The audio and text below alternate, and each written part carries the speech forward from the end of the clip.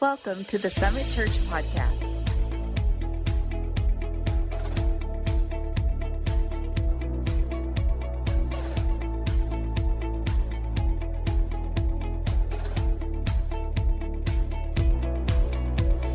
Mark chapter 10, verse 5 through 9, reading from the NIV. It'll be up on the screen if you don't have your Bibles.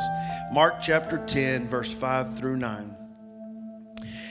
It was because your hearts were hard that Moses wrote you this law, Jesus replied.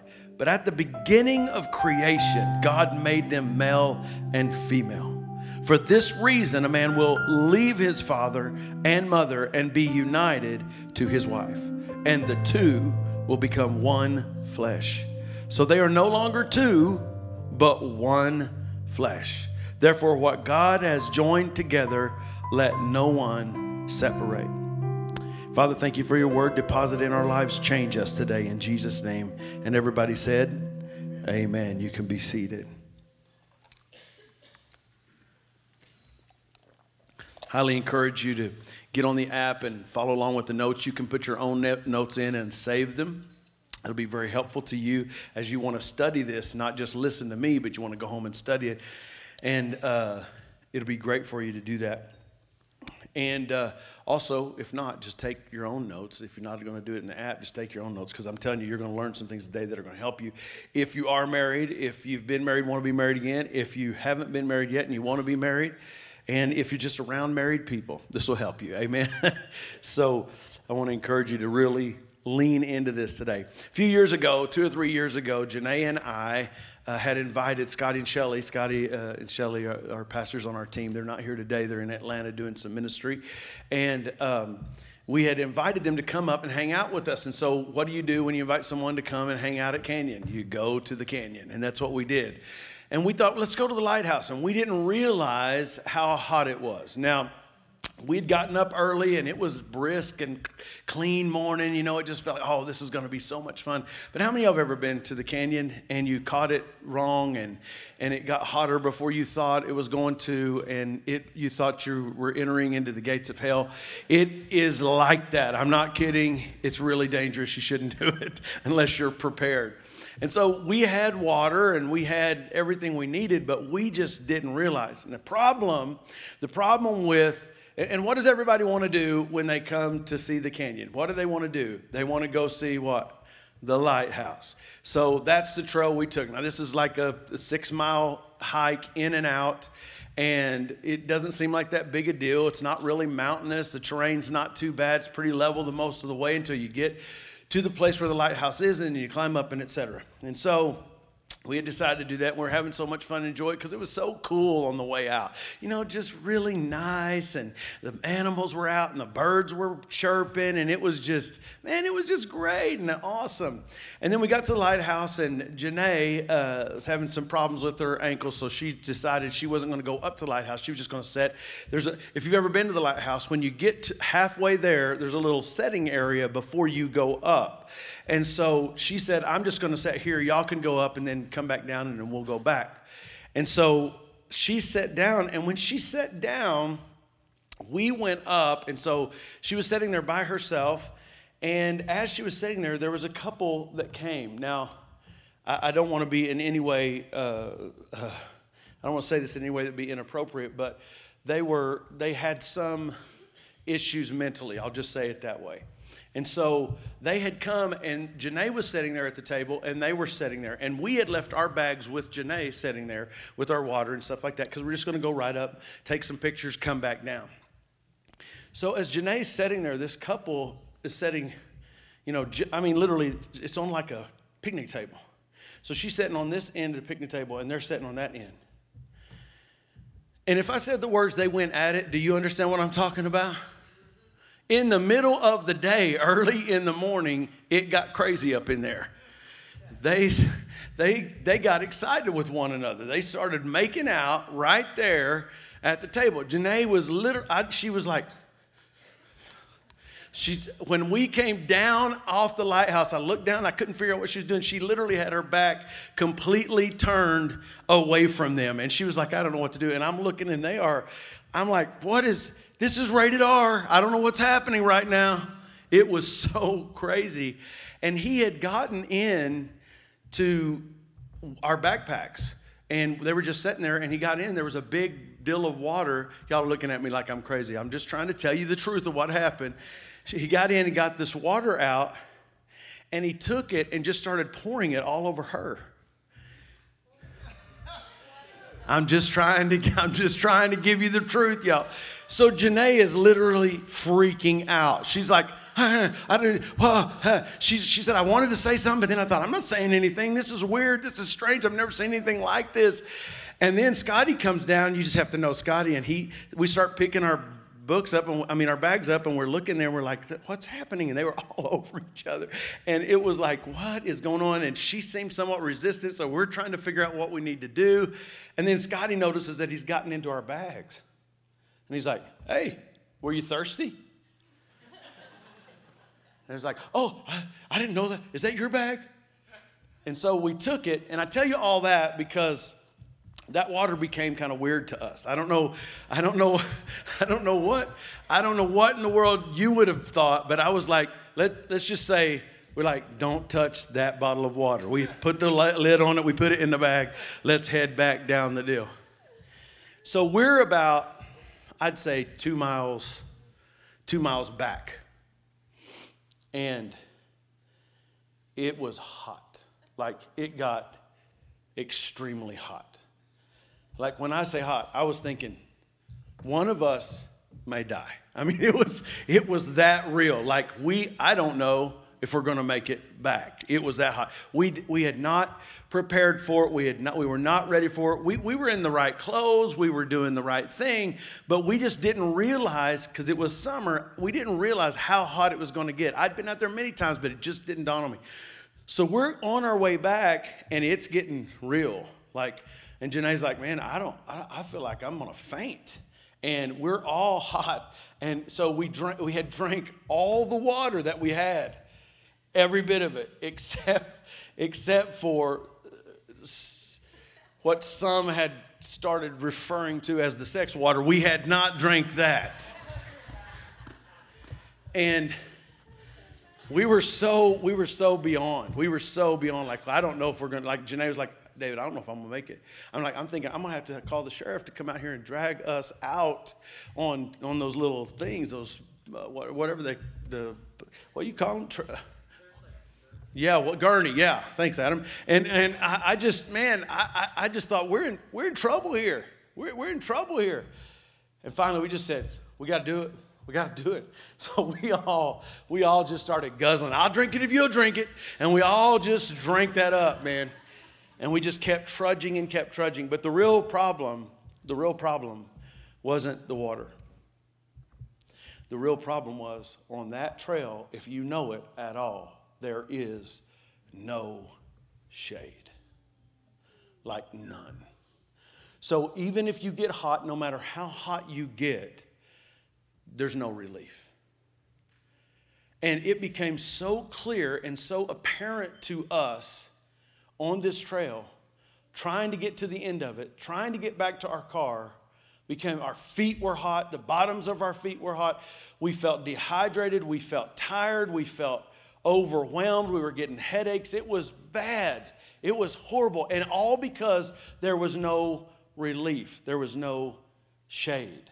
There was nowhere to get under a tree and the sun not be striking you. And that is what I want to talk to you about today, married people. A disciples' marriage is a marriage that understands we live in a world, especially now, that is hostile to the covenant that God established between man and woman called marriage. We live in a world right now where there are people and systems and issues that are literally trying to pull the family apart, literally trying to diminish the nuclear family, as if it doesn't matter, if this is not as important, as if we have lost the concept or understanding that the society itself is founded and built around that model, around that family dynamic. That's what gives us society, causes society to be foundational, causes society to be healthy, is when that family is in order, when that family is a rock, when that family is established. But what we're experiencing right now in our world for families, for marriages, for children, for parenting, we're experiencing this hot sun, this desert sun that is scorching us. And unfortunately, we're not finding the shade. We're not finding the relief. We're not going where we need to go. We're trying to figure it out on their terms. We're trying to figure out how to make it work in context of the world instead of saying, I've got to find some shade. I'm telling you, when we would come to the end of that deal, I knew there was no shade on that trail. I've been on that trail many times. I've run that trail. I've walked that trail. I've been down that trail so many times, and I knew there wasn't any shade. But when I got desperate, I'm telling you, I was still looking for shade. And when we live our lives with no shade, when we live our lives with no relief, when we don't take our marriage and our family and place it under that shady context, then what happens is we get beat. We get parched, we get separated, we get pulled apart, we get defeated as in terms of our marriage dynamic. There's a scripture that has become so vastly important to me, and I've never really thought of it in the context of marriage. But as I begin to think about how we are dealing with and under all of the fire and heat of things that are trying to destroy the family, trying to destroy marriages, trying to pull us apart. I mean, you can look at it from every perspective. You can look at it from the perspective of lust and adultery and fornication and sexual immorality that is so pervasive in our culture today. Human trafficking and pornography and all of these things. The number one consumer, the number one national consumer of all of those things is the United States of America. We're thinking these kids are being kidnapped and taken off into far countries. No, we're the number one. Because we have bought into the heat. There's no shade. This is just the way it is. No. There's a scripture in Psalms 91, and I love it. It says this. It says, whoever dwells in the shelter of the Most High will rest in the shadow of the Almighty. I will say of the Lord, He is my refuge and my fortress, my God in whom I trust.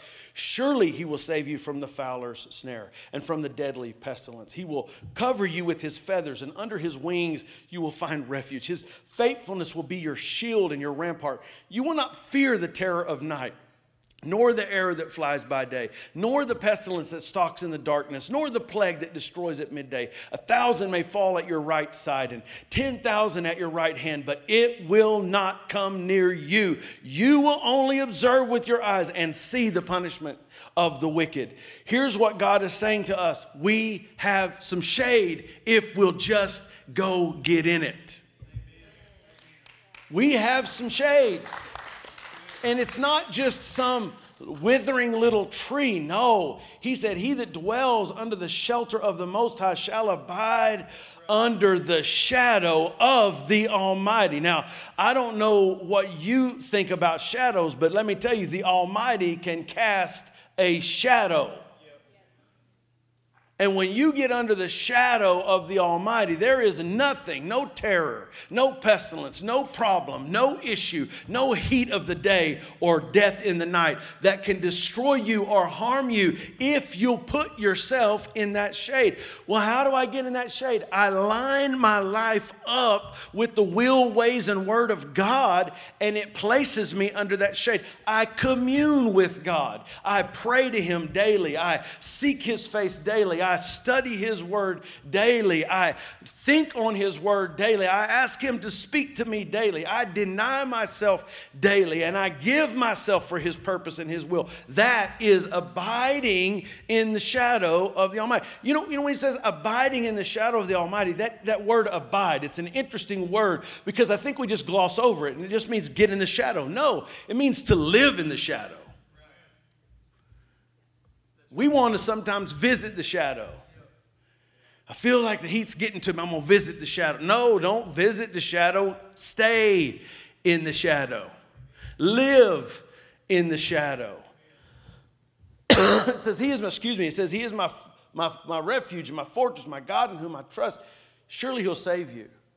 He'll cover. I love this definition of God. He'll cover you with His feathers like a hen does her chicks.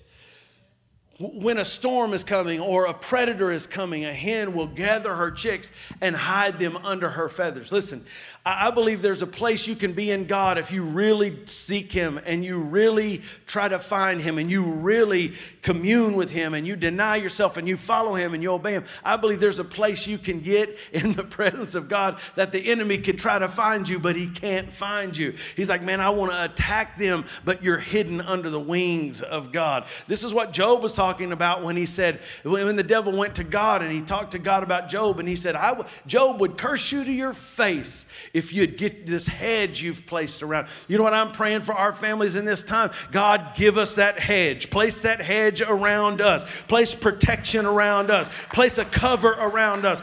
Cover us with your wings. Shade us with your shelter. But here's what I know about this. Shade is established, and you can't get in it unless you go to it. We can't expect that shade to follow us around and when we get in trouble to cover us. No, we have to go establish ourselves in the shadow, in the shelter. He who lives in the shelter of God will be covered by His shadow, will be covered by His wings. And sometimes we're asking, God, please help me in this situation. And God is so graceful many times to do it. But what He's saying to us is if you would just live here, you'd have a lot less of that going on.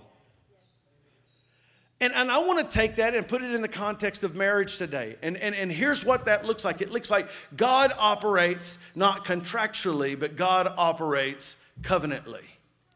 God does not operate like man operates. God does not operate by systems. He operates by relationships. So there are 5 functions of a marriage that we talked about before, and I'm going to talk about one of them today. The first is devotion, the second is dedication, the third is determination, and the fourth is deliberation, and the fifth is demonstration, and the sixth is substantiation, and the seventh is, I'm just joking, I was just adding stuff. But today I want to talk to you about dedication. Dedication.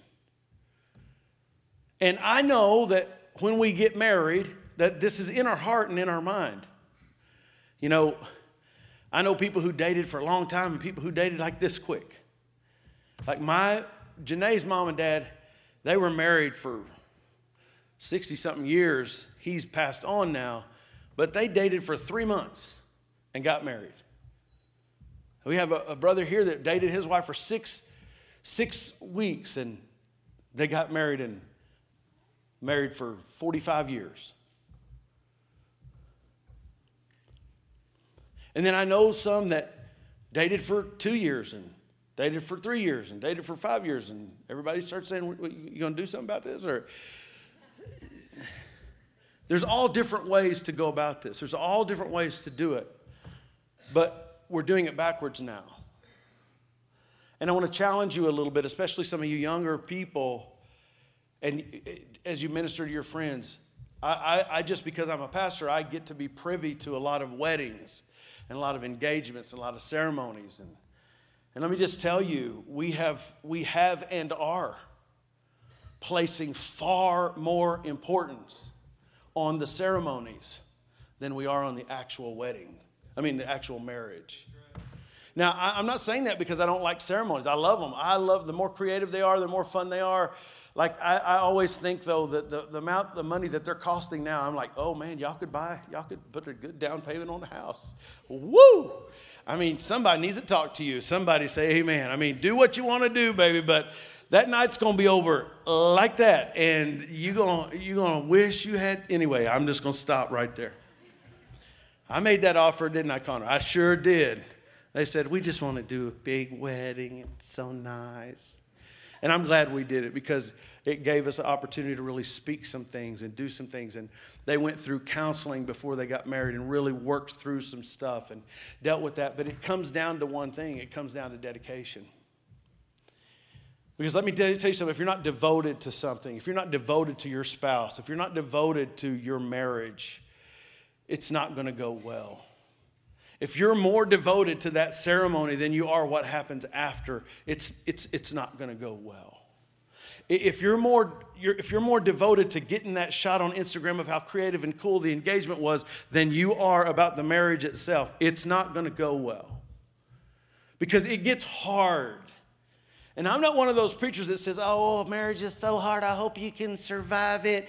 Just trust God and let God. No, I believe marriage is awesome. I believe it's the institution that God created from the very beginning. I believe it's what God intended for us, and He wants us to do it, and it's a beautiful, wonderful thing. And we should absolutely stop listening to the world, stop watching the things of the world, stop hearing the things of the world and how they portray marriage and what marriage is really like, because it's nothing like that. It doesn't have to be like that. And let me tell you something, all the complications that come with all that wild living today, listen, you don't have any of that if you'll just be devoted and dedicated to the person that God's put in your life to be your spouse. Come on, somebody say amen.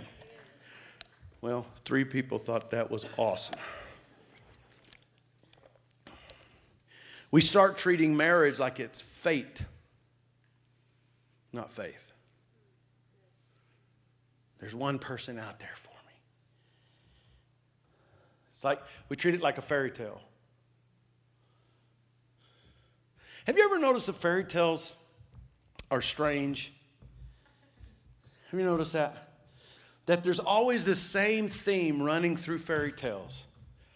2 wonderful, beautiful people have some kind of hardship and difficulty, and then they somehow find each other, and then there's this phrase, they lived happily ever after. But do you know what's interesting to me? The whole story, an hour and a half movie, story that you read to your kids, it's all about the pre-happily ever after, but it doesn't tell anything about happily ever. We just got to assume they're right. And let me just tell you, no, it's not a fairy tale. It was a fairy tale before you went to bed the night of the honeymoon. It's not a fairy tale when you get up the next morning. Come on, somebody. You married that sweet princess, and you woke up the next morning and thought, you look kind of like a prince. I don't know, man. Something weird. You married that you married that strapping young prince, and he gets up the next morning, and you see exactly how flawed that sucker is. Dedication. It goes beyond surface. It goes beyond social. It goes beyond minimums. It goes deep. To dedicate means to be set apart and consecrated. It means to devote wholly and earnestly as to some person or purpose. The marriage relationship is a covenant. It's not a contract. And it is not dedicated merely to each other, but to the families that the bride and groom are leaving. And it's dedicated, most importantly, to God Himself. Do you recognize these words? We are gathered here today to join these 2 in holy matrimony. We used to say this all the time in weddings. We are gathered here today to join these 2 in marriage into holy matrimony. The word holy is not an accident. It means to be set apart. It means to be pure. It means to be sanctified. In other words, God is setting this apart for specific use. There's a purpose for this marriage. And our dedication isn't just to that person, but to that purpose. Now, I want to just say with you today, if you've suffered the travesty of divorce, I'm so thankful we have a restorative God and a God who loves you and cares for you and will find grace for you and give you that grace and help you overcome. And there's so much to be talked about after coming through something like that. But I just want you to know it's not the end for you. And God can do anything. There's nothing He can't do. But His ultimate goal, and His ultimate goal is to get you married and keep you married. And He hates divorce. The Bible literally says it in Malachi that He hates it. He doesn't hate people, He hates divorce. And the reason He hates divorce is because of what it does to people. Because it's not a contract, it's a covenant. To set apart and consecrate, to devote wholly and earnestly as to some person or purpose.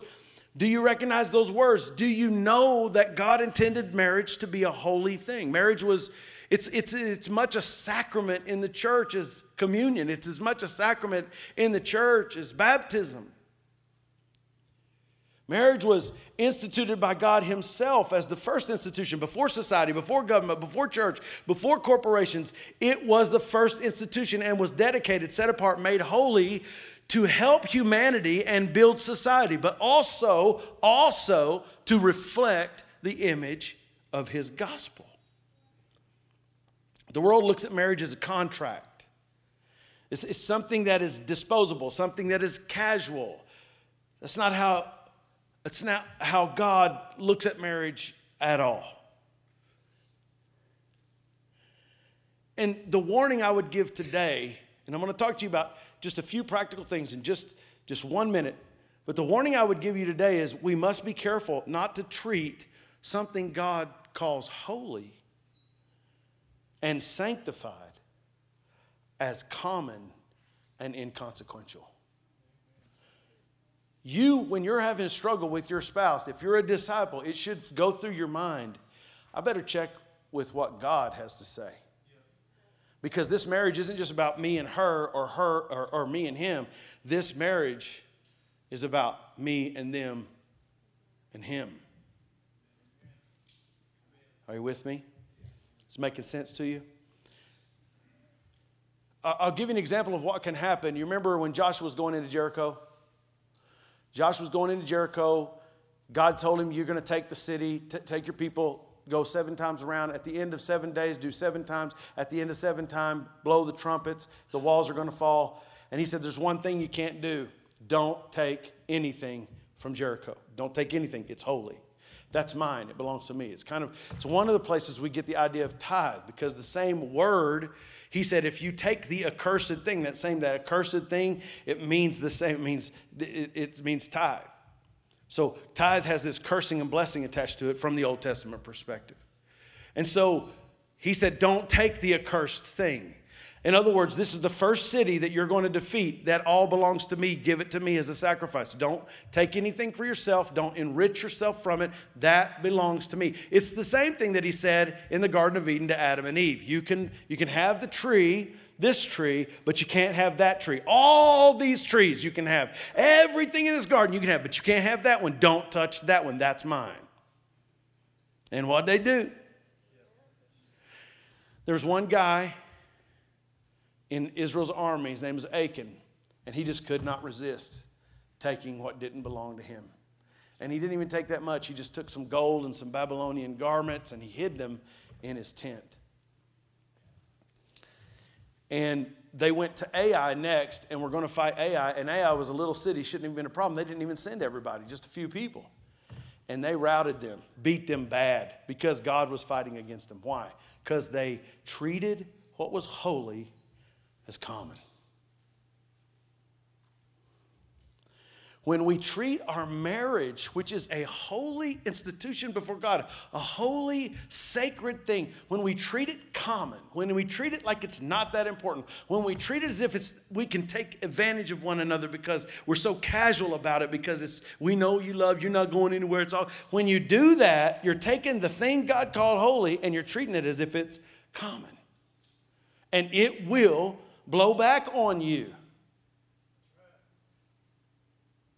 Achan was identified immediately.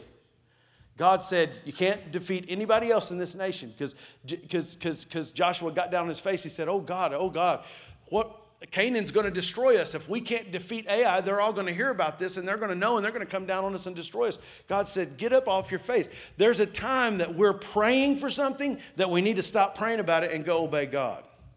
That's good. God's saying you can't pray yourself out of something you've disobeyed about. You can repent of it, but you got to fix it. Like you can't just keep disobeying me and act like I didn't tell you to do this and think that there's not going to be consequences to that action. There will be. And I don't want you to have those consequences. I want you to follow me and do the thing that's right. They treated what was holy to God as common, and they were identified, and they had to be destroyed. His whole family was annihilated. Judgment of God. Now, we understand that's the way that they handled things in the Old Testament. And I'm not saying that that's the way God handles things exactly that way now, but I am saying that what God is teaching us and telling us is when you treat things that I call holy as common, it's going to have consequences, and those consequences are going to be negative. Amen? We must be careful not to do that. Miles Monroe said this way, when we forget the purpose of the thing, we abuse it. You know, there's a lot of drugs out there that are medicinal in nature. But you know what we're seeing? We're seeing all over our nation. We're seeing people use those drugs that could be profitable to mankind for healing. We're abusing them because we forgot their purpose.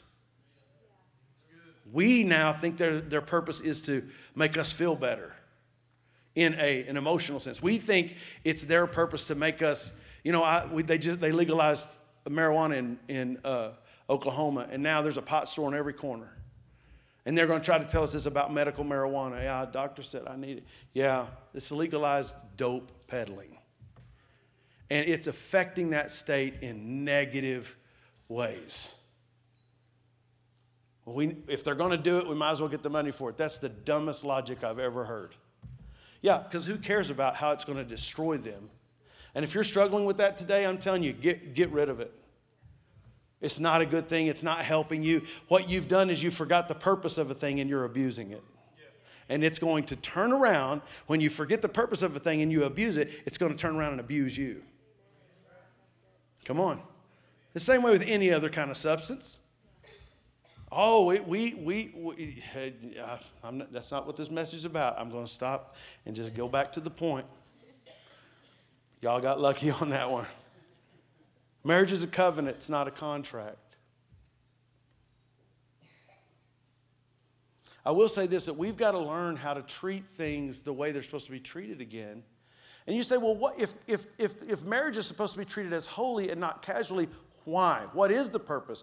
Why would we abuse it? What purpose are we missing? Because the whole purpose of marriage, the Bible tells us in Ephesians, is to reflect the relationship between Jesus and his bride. In other words, when people look at our marriages, they should be able to see how Jesus works with his bride. Come on, y'all. You're like, oh, man. Ay. That's what I think when I'm thinking, oh, Lord, have mercy. I am not being like Jesus all the time in my marriage. How many of y'all would agree with me that that might be the case for you as well?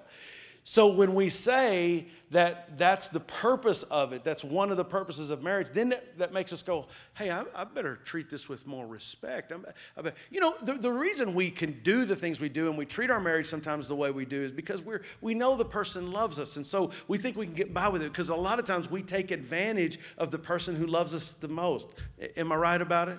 And that's not just applicable to our marriage. It's also applicable to our relationship with God. Marriage is a covenant, not a contract. A covenant is intended by God to be a lifelong, fruitful relationship between a man and a woman. Marriage is a vow to God, to each other, our families, our community, to remain steadfast in unconditional love, reconciliation, and sexual purity, while purposefully growing in our covenant marriage relationship. The term covenant means coming together. In the Bible, the word covenant is translated in Hebrew over 300 times. In Genesis chapter 2, verse 24, in the New King James Version, therefore a man shall leave his father and mother and be joined to his wife, and they shall become one flesh. This is the word dabak, a primitive root properly to impinge, cling, adhere, to catch by pursuit, to abide fast, to follow close, to be joined together, to overtake, pursued, to stick together, to be like glue, to glue together, to cement, to fasten together, to join or fasten firmly together, to join oneself to, cleave to. In other words, that's why Jesus said, what God has joined together, let no man separate. What he's saying is, when you separate that relationship, there is tearing and ripping because you are glued together by covenant. And when you break that covenant, it is a painful and a hard thing. The meaning of the Old Testament word is to bond. A covenant refers to two or more parties bound together. The generally accepted idea of binding or establishing a bond between two parties carries with it the concept of cleaving or sticking together, to adhere to. The whole concept of marriage is to cling, to cleave. I was going to give you an illustration, but I don't have time. I'm just going to suffice it to say this. How many of you hear that part of the scripture in most marriages where they say, leave and cleave? How many of you hear that in almost every ceremony? Leave and cleave. That's a reality. That's a real thing. Because when you come together in marriage, you're becoming one in God. Okay? So you're no longer two separate people in terms of God's context. Yes, you are in terms of your moral freedom and all of that. But in terms of that relationship, there's a covenant between you, and God sees you as one. And that's why you should work together and you should move in the same direction. You should be positive, right? So in order to do that, you must cleave together. So that requires dedication.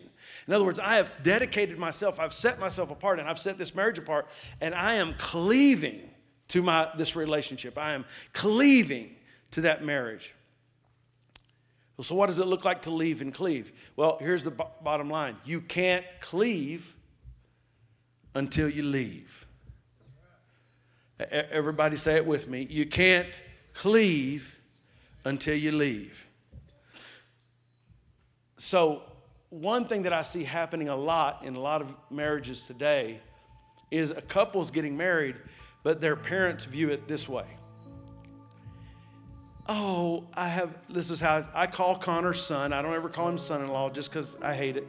And I like to call him son because I feel like he's my son. I've always wanted a son. God gave me a son. Here he is. It's not biological, but he's married to my daughter. And sometimes I like him better than I like her. Anyway, no, I'm joking. That's not true. Don't tell her I said that. Where is she? She's back there. Oh, dang. I thought she was with the kids. No, I'm joking. She knows I'm teasing. But here's what we do a lot of times. Oh, I have a new son's coming into my family. Nope. I have a new daughter coming into my family. Nope. Each of those families are sending that son and that daughter to create their own family. And they're there for support, but it ain't mom, dad, son, daughter getting married. Are you with me?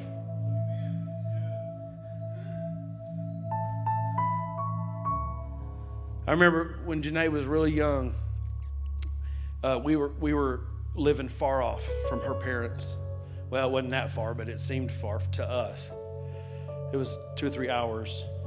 That's not far now, but it seemed far to us then. And we were young and we were doing ministry. And she went home in a particular time that it was just hard. What we were doing was hard. And she went home and she kept lollygagging around when it was time to go back. And she, if I remember correctly, what she said is her mom said, "Get in your car and go home." And to me, that is the image. And what we're having today in a lot of circumstances is we're having cleaving but not leaving. And parents, it's a little bit of our fault because we've revolved everything around our kids and we've inserted ourselves in their life in every way, and we've forgotten to release them as time goes by. And then we release them into marriage, but we release them and we join them in that. And we can't do that. We have to release them and they can cleave, but before they cleave, they have to leave. That hurts. It's painful. I remember standing right here on this stage preaching their wedding and crying, tears running down my face because I felt that hooligan was taking my daughter from me. while at the same time feeling like, what a blessing to be giving my daughter to this man who I've prayed for his entire life and didn't even know him. But I can't be married. It's not me, Connor and Taylor in their marriage. It's Connor and Taylor in their marriage, and I can be here to support if they need my support. But in order for him to cleave with her, he's got to leave. She's got to leave me. And so if we're going to really get this right, this covenant right, if we're going to allow our young people to get married and have a covenant, if we're going to have the covenant of marriage right, we have to understand there's a leaving and a cleaving. There's a leaving old ways and cleaving to new ways. There's a leaving old mindsets and cleaving to new mindsets. There's a leaving old thoughts and cleaving to new thoughts. There's leaving old buddies and clinging to new relationship. Are you with me? Because covenant is different than contract. This is another way our relationship reflects Jesus and his bride. The church is the covenant relationship. The different mentalities of contract and covenant, and I'm closing with this. Contract means I take you for me. Covenant means I give myself to you. Contract says you had better do it. Covenant says, how may I serve you? Contract says, what do I get? Covenant says, what can I give? Contract says, I'll meet you halfway. Covenant says, I'll give you 100%. Contract says, I have to. Covenant says, I want to. A covenant marriage is intended by God to be a lifelong relationship, exemplifying unconditional love, reconciliation, sexual purity, and growth. A covenant is an eternal commitment to God. So I don't know what your past has been like. I don't know what you've gone through. I don't want you to get in condemnation or think towards the past. I want you to think about your life right now and what God wants to do with you in your marriage. And I want you to listen and say, I'm going to land on the covenant side of marriage, not the contract mindset.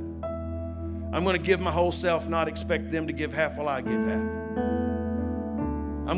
It's a covenant. We're in this together. We're same team every time, every situation, every circumstance, every problem, same team. And not only is our covenant connected to one another, but the Bible says that two are better than one, and a threefold cord is not easily broken. Our relationship in marriage is connected not just to each other, but that third cord is that cord of God's Holy Spirit winding itself around our life, leading and guiding it, and helping us to be the disciple that God called us to be. Stand with me. Thank you for being a part of the Summit Church podcast today. We pray that God used today's podcast to draw you closer to Him. You can stay in the know at Summit by following us on social media. Thank you again for being a part. This is the Summit Church podcast.